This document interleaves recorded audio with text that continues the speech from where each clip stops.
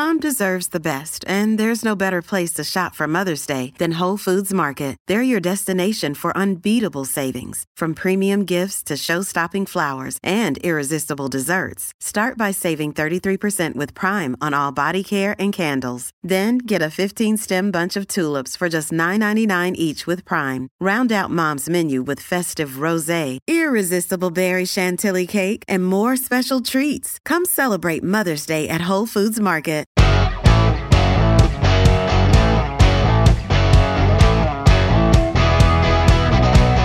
Coming up on today's show, why is China buzzing Canadian and Australian planes? The Dutchman accused of cyberbullying British Columbia teen Amanda Todd is in court. Could Canada follow the EU and force tech producers to pick just one charging format? And food banks really feeling the pinch as the price of food soars. Well, last week, we talked about, I think you can only call pretty reckless and provocative behavior by Chinese military pilots in what we're told are international waters. Canadian pilots and Australian pilots monitoring the UN sanctions on North Korea have reported these Chinese fighters coming within like 20 feet of their surveillance planes, close enough that they can clearly see when, get this, the Chinese pilots are giving them the finger mid-flight. So what's going on? Why are they doing this? We're going to have a conversation about that with Margaret McCuaig-Johnston, a senior fellow at the University of Ottawa's Institute for Science, Society and Policy and the University of Ottawa's Graduate School of Public and International Affairs. Ms. McCuaig-Johnston, thanks so much for your time. Appreciate you joining us today. Thanks for inviting me, Shay. So this behavior, obviously on the surface, I mean, you hear it, it sounds shocking, really inflammatory. Are we missing something? Is this sort of expected behavior from analysts, or is it completely out of what you would anticipate being normal behavior? Well, it's certainly not normal behavior for most countries, but we've seen in the last 5 years that China is becoming more and more aggressive. And it's certainly, we saw that with the detentions and trade sanctions against Canada.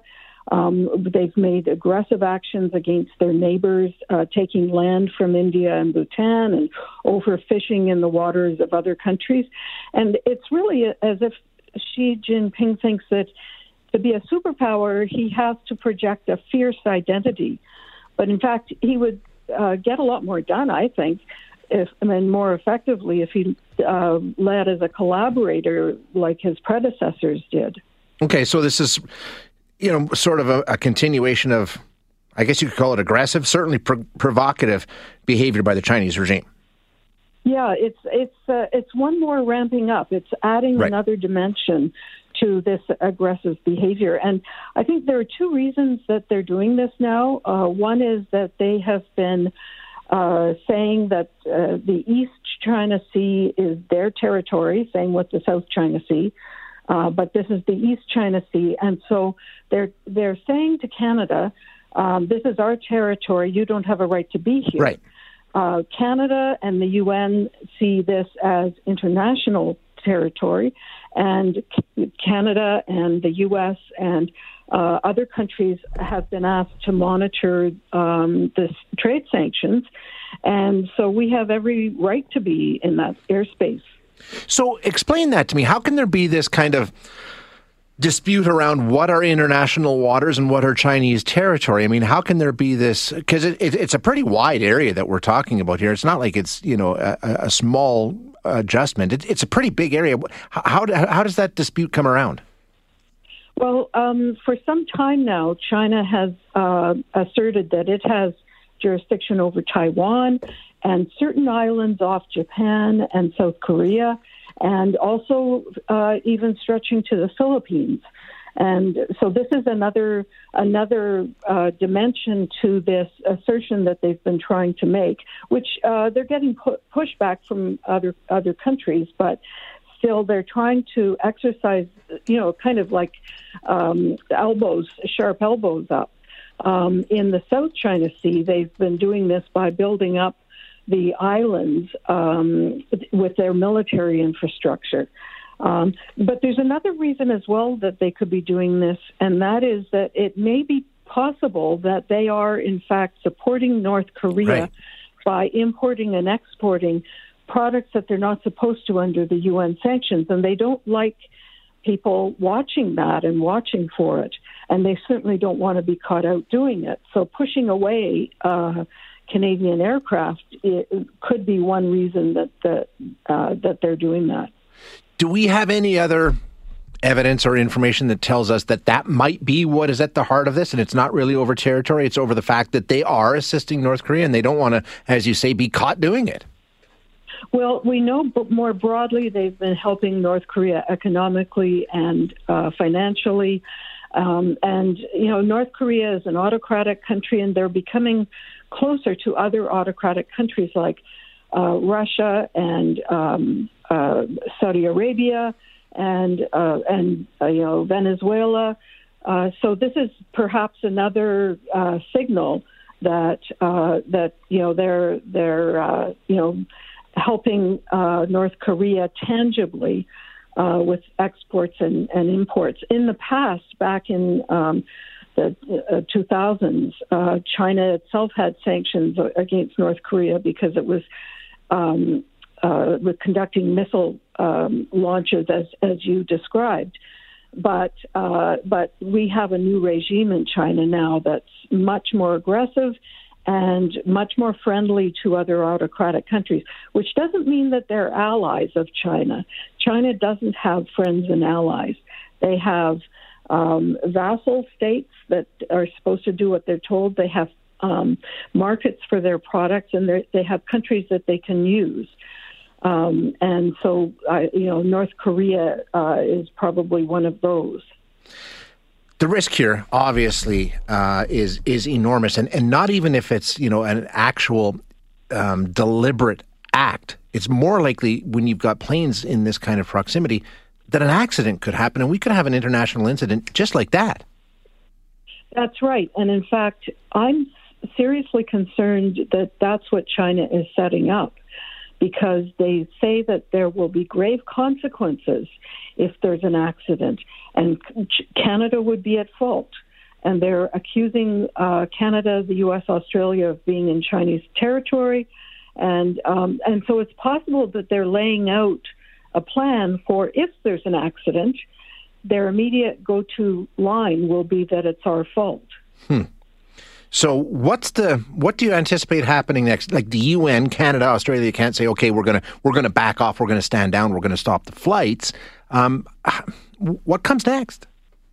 Well, Canada says it's going to be raised at the Security Council. Melanie Joly, our foreign minister, said that. We have a very, very strong ambassador at the UN, Bob Ray, who is very principled and is frankly the strongest ambassador we've had in years, many years, and strongest at the UN among all his colleagues. So I think he's likely very proactive on this. And the government, the Prime Minister has said this is a UN mission, and Canada stands up for its actions, and China is being irresponsible and provocative. And so we'll continue to object to these actions, and we'll be having discussions with our own friends and allies. We have to collaborate with a lot of other countries in order to push back effectively and neutralize China. We can't do it alone. When we had the detention of the Michaels, Canada led a declaration on arbitrary detention, which got 68 other countries plus the EU all saying that this kind of action is wrong. And now Canada is developing an action plan with teeth to go behind it.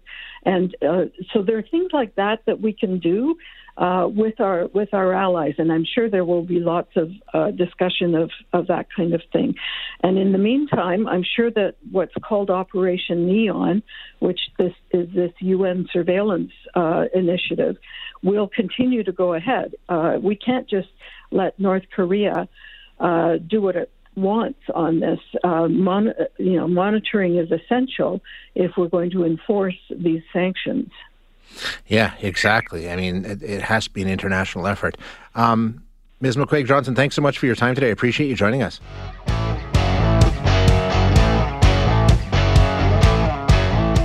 BC Supreme Court. A Dutch man is on trial. He's pleaded not guilty to all charges in connection with the tormenting of British Columbia teen Amanda Todd, who ultimately took her life 10 years ago. It all started way back in 2012 with her death. Now, he was extradited to Canada in 2020. He faces charges of extortion, possession of child pornography, communication with a young person to commit a sexual offense, and criminal harassment, okay? The Crown alleges that this guy, Aidan Coben, came into possession of explicit media that showed Todd bearing her breasts, okay? That's what it was. It was a picture of her bearing her breasts. He then got a hold of that picture, got a hold of her, and leveraged that, basically extorted her, blackmailed her, threatened to expose this unless she did more and more and more and more. Now, the Crown alleges he used all kinds of fake accounts to do this, and it lasted for years, ultimately driving her to the point where she took her own life in 2012. Scary, scary stuff. But unfortunately, I don't think it's all that uncommon to see this kind of activity happen. So we're going to get some insight here from Kaitlynn Mendes, an associate professor of sociology and the Canada Research Chair in Inequality and Gender. Kaitlynn, thanks so much for your time. I really appreciate you joining us here today. Thanks so much for having me. You know, as disturbing as it is, and, you know, this case is putting a spotlight on this kind of activity, obviously, it's very common, this kind of activity, isn't it? It is. So lots of activities that we're talking about here today, anything from receiving unwanted sexual images, from getting pressure to send sexual images, and to these cases like what we're seeing here with cyber stalking, cyber harassment, and sextortion. When we talk about this, the way that this case played out, it started with her taking a picture that, you know, admittedly she said was dumb. But it was rather innocuous, you know, in her mind, in her way of thinking. But the way it was leveraged and used against her, this pattern of escalation, is that common? Is that typically how this plays out? Well, it really depends on the circumstances. So I would say it's not that uncommon. So we actually call this image-based sexual abuse.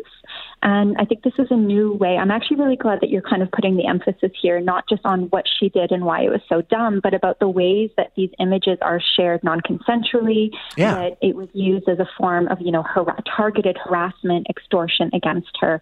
And I'm really, really happy to hear that the conversation is focusing on what he did, of course, and not necessarily just on what she did. But no, it's certainly not that uncommon. So I've just completed a really large research study in the UK with a number of colleagues.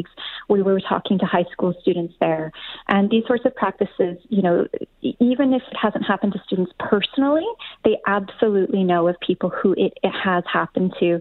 And even in the research that we did, so we did a survey of 556 young people, we had anywhere between 13 and 30 young people tell us about these sorts of things. So either where they had images that they took consensually that were then used against them for extortion, or people who they call it honey trapping, who were contacting them for the purposes of getting images that they would then try to use to extort them. Okay, so just to walk through, if people aren't familiar with the case, he got a hold of this picture and then said, hey, I'm going to send, he actually did send it to his her mom, but he said, I'm going to send it to your school, I'm going to send it to all of your friends and all this sort of stuff, unless you do this. And, you know, you can imagine being a kid and feeling completely trapped, so she did. And it just went on and on and on. In that kind of a situation, did you have kids telling you that they've run into that as well? Obviously, you know, we're saying allegedly with this guy. We're not going to convict this guy. But in other instances, I mean, these people, it seems like this is pretty well rehearsed. They have a plan. They know what they're doing. It wasn't their first time. They weren't just making it up as they go. It seems like there's almost a playbook they're following. Exactly. So these are predators who are deliberately grooming and targeting young people. And I mean, there was even a case last week, a boy in the United States who ended up taking his own life. And he had the same situation happen to him, where someone came online, pretended to be a young girl, sent him nude images, asked him for nudes in return, and then demanded money. And it wasn't a huge amount of money. But one of the things that I think is really striking about these cases is that young people rarely turn to adults for help. And one of the reasons why they don't turn to adults for help is because the message that they're constantly being told is only an idiot would send a nude image, or don't send nude images. And one thing, I heard you just talking before about, parents are always warning kids, just don't do it, don't do it, don't do it. Well, the reality of kind of the current dating situation is that young people do send nude or intimate images to each other. So if the message that they're getting is don't do it, then when they do it and something goes wrong, they rarely ask for help. They try to deal with it on their own. So yes, we certainly had a number of young people who told us about self-harm, about cutting. We had one, because we also spoke to parents, we had one parent whose daughter attempted suicide, kind of in light of all of these experiences. So I think one thing that we really have to kind of move away from is this abstinence message. Right. Assuming that young people will never send intimate images of themselves. Obviously, as a parent, I have kids. I'm hoping that, my children, I'd prefer it if they don't. But what I'd really like to do is prepare them for a world where we think about things like ethics and consent and make sure we are clear to them that if you're ever in a situation like this, there are people that you can turn to for help. I hope my children will come and tell me if something like this happens rather than the worst case scenario, taking their own lives. Well, I mean, that's the thing. And you can imagine how they feel trapped. I mean, and you're right. I think we all know. We tell our kids not to do this, that, and the other thing, knowing full well they're probably going to do it anyway. In terms of the way we handle this as a society, as you say, we're sitting here talking about cyberbullying. To me, that seems inadequate. I mean, cyberbullying covers a lot of other things. Not this. This seems more than that. I 100% agree. And this is one thing that myself and many, many other people argue is that what happened here is not cyberbullying. This is a targeted predator who is extorting young people, a young woman, grooming someone, soliciting child pornography. This is not cyberbullying. And in fact, I think there's a big debate amongst academics about is cyberbullying like a useful term. And I think the argument that most of us come to is that it is not. We need to start thinking about what's happening online in terms of the specific behaviors. And some of them are legal, some of them are illegal. But rather than just grouping it all together and saying this is a form of cyberbullying, it's not. This was illegal activity, this was predatory, this was harassment, this was extortion. And so, I'm really happy to be having this conversation. Do we, often when it comes to technology and the internet and things like that, we're playing catch up when it comes to law and legislation. Do we have the kind of laws in place to enforce this kind of, criminal behavior and make sure that it doesn't happen? And when it does, we punish it properly? Because if you and I are talking about cyberbullying and that's sort of what it's being called, does the legal system look at it and say, no, this isn't bullying. This is absolutely criminal behavior that needs to be prosecuted? Yeah, the thing to remember is that the laws were created before the technology came into play. Right. So there are very few laws that deal with this specific incidents. I think in this case, there's been able to kind of be a prosecution because it was an adult who was targeting a minor. And so I think that when we have that cases of clear kind of age discrepancy, it's easier to prosecute. It is much, much, much more difficult to prosecute when it's two, for example, young people, two minors who are doing this to one another. So the laws are very different. Often one of the laws that's actually used to kind of get justice for victims, for example, who have images that are circulated online, is actually around copyright. So that's one of the laws that's kind of used the most to get images taken down. But that's really, worrying that there aren't these laws that are there to regulate digital spaces. And there's also a lot of misunderstanding about the laws and which laws are used. So in Canada, for example, we watch a lot of American television programs, and actually, I think young people are also getting, they're getting the wrong message. So they're being told, for example, that it's illegal for you to take an intimate image of yourself and send it to someone. If it's between two consensual parties, you rarely get prosecuted. If they're both within a similar age. If you're young and sending it to an adult, that's different. But if it's, say, two teenagers who are sending each other intimate images, they're not going to prosecute you. They're not going to charge you with child pornography as long as they can show that, these images were consensually taken and shared. That makes sense. That's the way it's been with so many other things. It's when it gets into when it's used the wrong way. And it's a whole new, it really is a Pandora's box, Kaitlynn. And you can see how it can just go in so many different directions. And it's frightening is what it is. Yeah, and it's a whole new world. And I think what's the most challenging thing is that, people who are from an older vintage, they don't understand the digital technologies. Yeah. They don't understand how it works. This isn't how they dated. This isn't how they related to other people. And so that is like a really, really big issue, is that the older people in children's lives just don't understand the world that they're living in. And a lot of times they're terrified of it. So even a platform like Snapchat, which is where images are sent and shared to one another and they get deleted, this is something that a lot of parents know that their teens are using. They have no idea how it works. They don't maybe understand the risks involved. And then we also have the other end of the issue where young people, one of the things they generally won't tell their parents or teachers if something goes wrong, but they might report it to the platform. But these platforms have time and time again proven that they are not dealing with these kinds of issues. So they just kind of say, well, the image is gone, we can't do anything about it. So they rarely take action. And then young people learn, well, there's no one who is actually going to kind of vouch for me, who's going to support me. Or there may be other helplines, but they want anonymous helplines. They want helplines because they're scared that it's going to get back to their parents. Yeah. And I think this is something we really need to be thinking about as a society. If we want young people to be coming forward, we need to be providing the conditions where they feel safe, where they feel as though they're going to be heard, where they maybe have a say in what happens next. And, we have a long way to go in getting that. Yeah, no doubt about it. It really is something that we got to try and get a handle on. Kaitlynn, thanks so much for your time today. I appreciate you joining us. Families have a lot going on. Let Ollie help manage the mental load with new cognitive health supplements for everyone 4 and up, like delicious Lolly Focus Pops or Lolly Mellow Pops for kids. And for parents, try 3 new Brainy Chews to help you focus, chill out, or get energized. Find these cognitive health buddies for the whole fam at ollie.com. That's OLLY.com. These statements have not been evaluated by the Food and Drug Administration. This product is not intended to diagnose, treat, cure, or prevent any disease.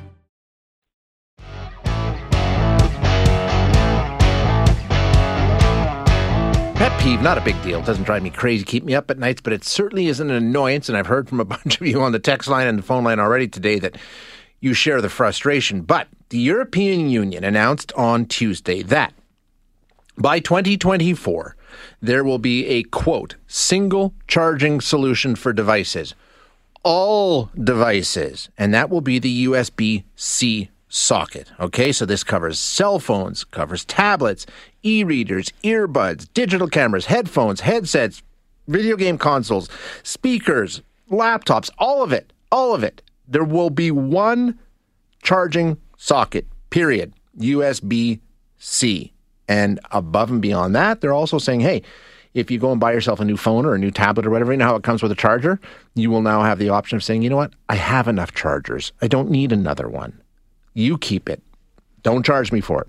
It'll eliminate waste, all kinds of things. It seems like a no-brainer to me. It makes sense. But some of you on the text line weighing in with reasons why you don't like it. And there is counter-arguments. But let's get into this a bit. We're going to have a conversation now with Tim Silk, who's an associate professor of marketing at the University of British Columbia. Tim, thanks so much for your time. I appreciate you joining us today. Thanks, Shay. I love this idea. I do. I think it's long overdue. But here's the question. Now that the EU has done this, do you think this is something that Canada will get on board with? Is this something, I mean, we're talking about what's happening in Europe, but doesn't mean it's going to happen here. Do you think there's a possibility now that it might? It might, but I don't think that the government would want to move alone here in terms of regulation. But yep. If the U.S. and Mexico were to move forward with it, then perhaps. That's the thing. I mean, Canada, in terms of as a market and market share, it's not enough to move the needle on this by itself, right? Well, yeah, we're about 38 million people, but we want to move in lockstep with other countries on these types of things because it's a balance between having competition in the market, but also doing what's good for consumers. And I agree with the direction the EU is going. But if we did this alone, it would be very difficult, I think, because a lot of companies would be like, well, why would we change to a different platform for just one small country? Is the EU big enough that if you are one of those companies, you're taking a look at it? I mean, we're talking about hundreds of millions of people in the EU. Would that be big enough to have them say, you know what, let's just do this right across the board. This is the way we're going to do now. Are they going to set up a European division and it's going to be different for everybody else? Well, that's why you have the EU. This is really the role that governments are supposed to play, right? They're supposed to act in the best interest of society. And so the EU is roughly about 450 million people. And, if Germany were to do it alone or England were to do it, I shouldn't say England, France were to do it alone, it would be difficult. But that's precisely why the EU has banded together. And most of these multinationals are going to have divisions in each country anyway, or they might have several divisions in Europe. So it's actually a good move for Europe, and the organizations are going to have to comply, or if they want to do business there. So yeah, they've got a lot of market pull. Yeah, no question. They're bigger. They're bigger than the USA. Will they have opened the door, perhaps, and maybe put it on the radar for places like, I guess we call it North America, U.S., Canada, Mexico, where they'll now get on board seeing the momentum that's built here? That could be a possibility. Yeah, what I don't know is whether or not the regulators in Canada are, talking with their counterparts in the U.S. and Mexico, right, in terms of what level of coordination they have. That's outside of my knowledge, but it certainly is a leading indicator. I think what's also good is we can see how the market reacts, right? Mm-hmm. So if EU is going to do this first, why don't we wait and see what the outcomes are? And then if it seems like it's the right thing to do, then we can follow suit. But it would depend on the coordination between Canada, U.S., and Mexico. Now, Tim, I think I understand why we have so many chargers. To me, it's just because then they can sell us more chargers. It's just that simple. But are there arguments in terms of, well, this is a bad idea? You don't want everybody on the same system here? There's other good reasons why everybody needs to be different? Well, they want to be different because they want to have different capabilities. So I'm not a technical expert, so what I don't know is if you move to a USB-C, as they're doing in the EU, what constraints that puts on in terms of the capability of the devices.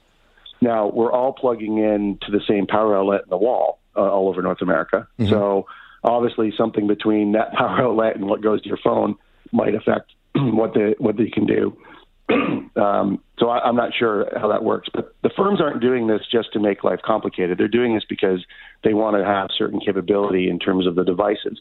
And that's good for consumers, right, to the extent that a phone or some other device has some distinct capability that they value. And so while we want to make it simple for people, we also want to make sure that we're able to foster the next generation of devices in terms of them being innovative and doing what people want. Does the power charger put big limits on that? I don't know. What I'm curious about is whether or not the EU had consulted with technical experts in terms of why did they arrive at a USB-C as opposed to other platforms. Mm-hmm. But I think it would be good if we could simplify, because you do have this proliferation of different systems and platforms out there. They're not doing that just to sell extra chargers. They're doing that because it's going to affect the capability of the device. And of course, there is a benefit that they can charge for that. But it's not this, Machiavellian motivation there. It really comes down to what would allow the device to operate its best. Any pushback from companies on this? I know it seems to me like Apple is sort of the laggard on all of this, right? That's what it's focused on? I wouldn't say that they're a laggard, but they have definitely gone their own direction. Sure. And there's nothing wrong with that. There's talk in the press that this is targeting Apple, and I can't speak to that. You'd have to interview the people that are in the EU making those decisions. But Apple does have a history of being less compatible. Yes. So, I mean, does Apple need to change if it's not in USB-C? Yes. Will they be happy about it? Probably not. They've not commented so far. But I don't think this was really targeted to any one company. I think this is more just about let's get on a common platform here. And they've, the regulators have chosen what they've done. It's interesting. I mean, can we look at other products where we've had to have government? I mean, some people on the text line saying, isn't this government overreach? Isn't this government getting involved in free enterprise where they shouldn't be? Or is there other instances where governments have come along and said, you know what, let's standardize this? Yeah, absolutely. If you look on the back of most electronics, there's a little symbol on the back that says CSA. That's Canadian Standards Association. Yeah. And that's a separate association from the U.S. And so I think the public needs to understand the government's not trying to meddle. The government's trying to make sure that there are standards that protect consumers. Some of that's safety driven. Some of that is just, being common sense in terms of why do we have 15 different platforms up there. So, this is precisely the role of governments, and people, might obviously have different opinions in terms of how much government intervention they want. But our airlines are regulated for good reason. Right. Our electronics are regulated for good reason. And so, they're doing this to be well-intentioned. Yeah, exactly. Yeah. And we'll see how it plays out. Like we say, this is, the final decision won't be made for a while yet, but we'll be watching it closely. Tim, thanks so much for your time today. Appreciate it.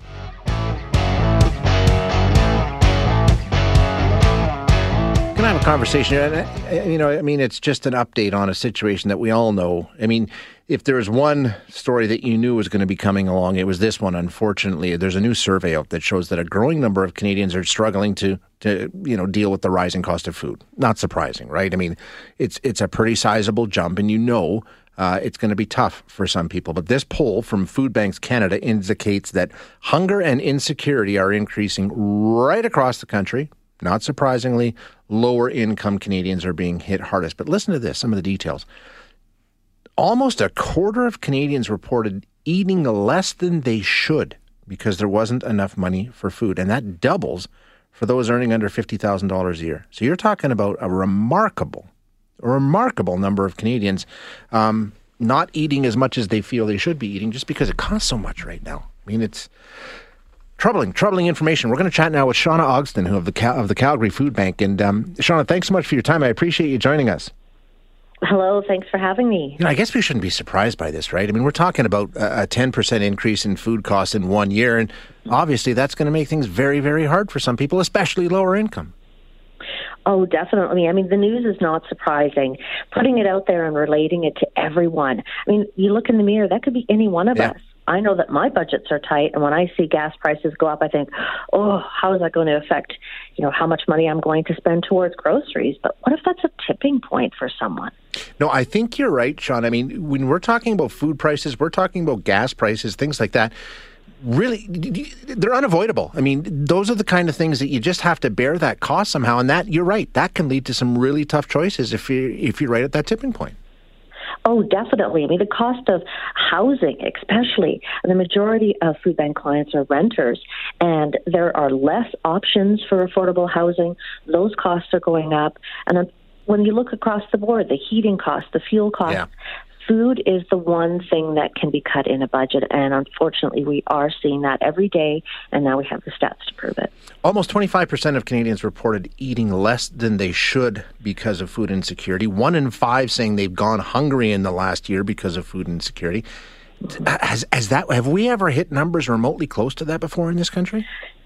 That's something we haven't measured specifically. And when I hear that and I talk to other food banks across the country, we're not surprised, and we actually thought the number would be higher.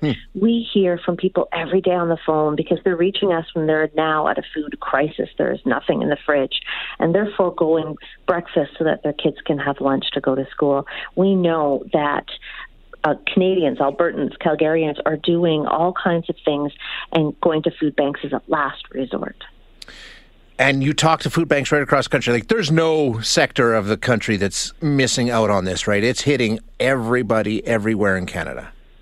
Unfortunately, it is. I mean, we all know that when we go to the grocery store, those fresh fruits and vegetable options are more and more expensive. Well, that trickles right down to food banks because we purchase a lot of items to make sure that we have good quality content in our hampers. And those costs haven't gone down for us either. Let's talk about your experience at the Calgary Food Bank. The demand, how much of an increase are you seeing? Well, in the first 5 months of this year, we've seen a 26% increase in visits. Not 26, but when you're helping hundreds and thousands a week, that's a lot of people in the last 5 months. In April alone, we provided food to over 24,000 people compared to 19,000 in April of 2021. Are they all brand new faces, people you've never seen before? Unfortunately, they are. I mean, usually food bank, when somebody reaches out to a food bank, it's the first time they've reached out to any social service. But the great thing is all food banks say most of their clients ever have come 1, 2, 3 times. They get a hamper for every member of the family for a week's worth of food that gets them over the crisis so that they can carry on. Is this just the start, do you think? I mean, we keep hearing more, a recession in the future. We're going to see more interest rate hikes, inflation continuing to rise. So are you anticipating that we're sort of at the beginning or maybe the middle of this, but certainly not at the end? We're certainly not at the end, and we're all forecasting an increase especially this summer, in visits. And those trends do not account for inflation and the rising costs and the supply chain issues. So we're all forecasting and budgeting and watching the numbers, but we know that this trend is not on the decline. I guess the question is, will you be able to meet this growing demand? I mean, I would imagine, not only is it being pinched on your end, but the donations you typically would get, people would have a harder time affording those. So it's a vicious circle. Will you be able to keep up with the demand you anticipate? Well, so far we are able in Calgary to keep up with the demand. Our donations are still on par with years previous. But we know that whether you're donating time, food, or funds, Canadians are exhausted, and we really want to make sure that they know that the impact of whether they're giving a can of tuna or $1 that we can leverage into $5, you're going to make an incredible impact in somebody's lives. And we're also working so closely with food industry to make sure that we get these quality items before their best before date so we can get them into the homes of people who need it. So I guess the call to action, what are you looking for? What can people do to help you out? The great thing about food banks is that you can donate however you want. If actually putting that can of tuna in a donation bin in the grocery store gives you that great feeling, or if you buy something that you love, buy it for another family, or even if you send funds, knowing that we can leverage that into more food, however you choose to give, you'll make a huge impact. Shawna, thank you so much for your time this morning, and best of luck. We'll check in as we go along, and hopefully everybody gets what they need. But it's going to be a big lift. So thanks so much for your time. Oh, thanks for helping getting the message out. You bet. That's Shawna Ogston with Calgary Food Bank, and as she said, the need for help from you, if you're in a position to help, has probably never been higher. But she's from Calgary Food Bank. I don't care where you are, where you're listening to this right now. Your local food bank is in the very same position. Demand up dramatically right across the board. And at the same time, the people that they rely on for donations are some of them may have had to make their own decisions, and they can't donate as much or at all, compared to what they have done in the past. So it's tough. And the worst part of this is, as we talked about in the interview, is we're not at the end of this. This isn't the tail end. The anticipation is inflation will continue to go up. We know interest rates will continue to go up. And then on top of that, now we're hearing more and more talk about a recession looming in our future. I mean, there's more stories about that in the media today. So that's something that we're going to have to talk about in the coming days. Thanks for listening today. To hear any of our other interviews, you can find them wherever you find your favorite podcasts. And if you like what you hear, don't forget to rate and review us.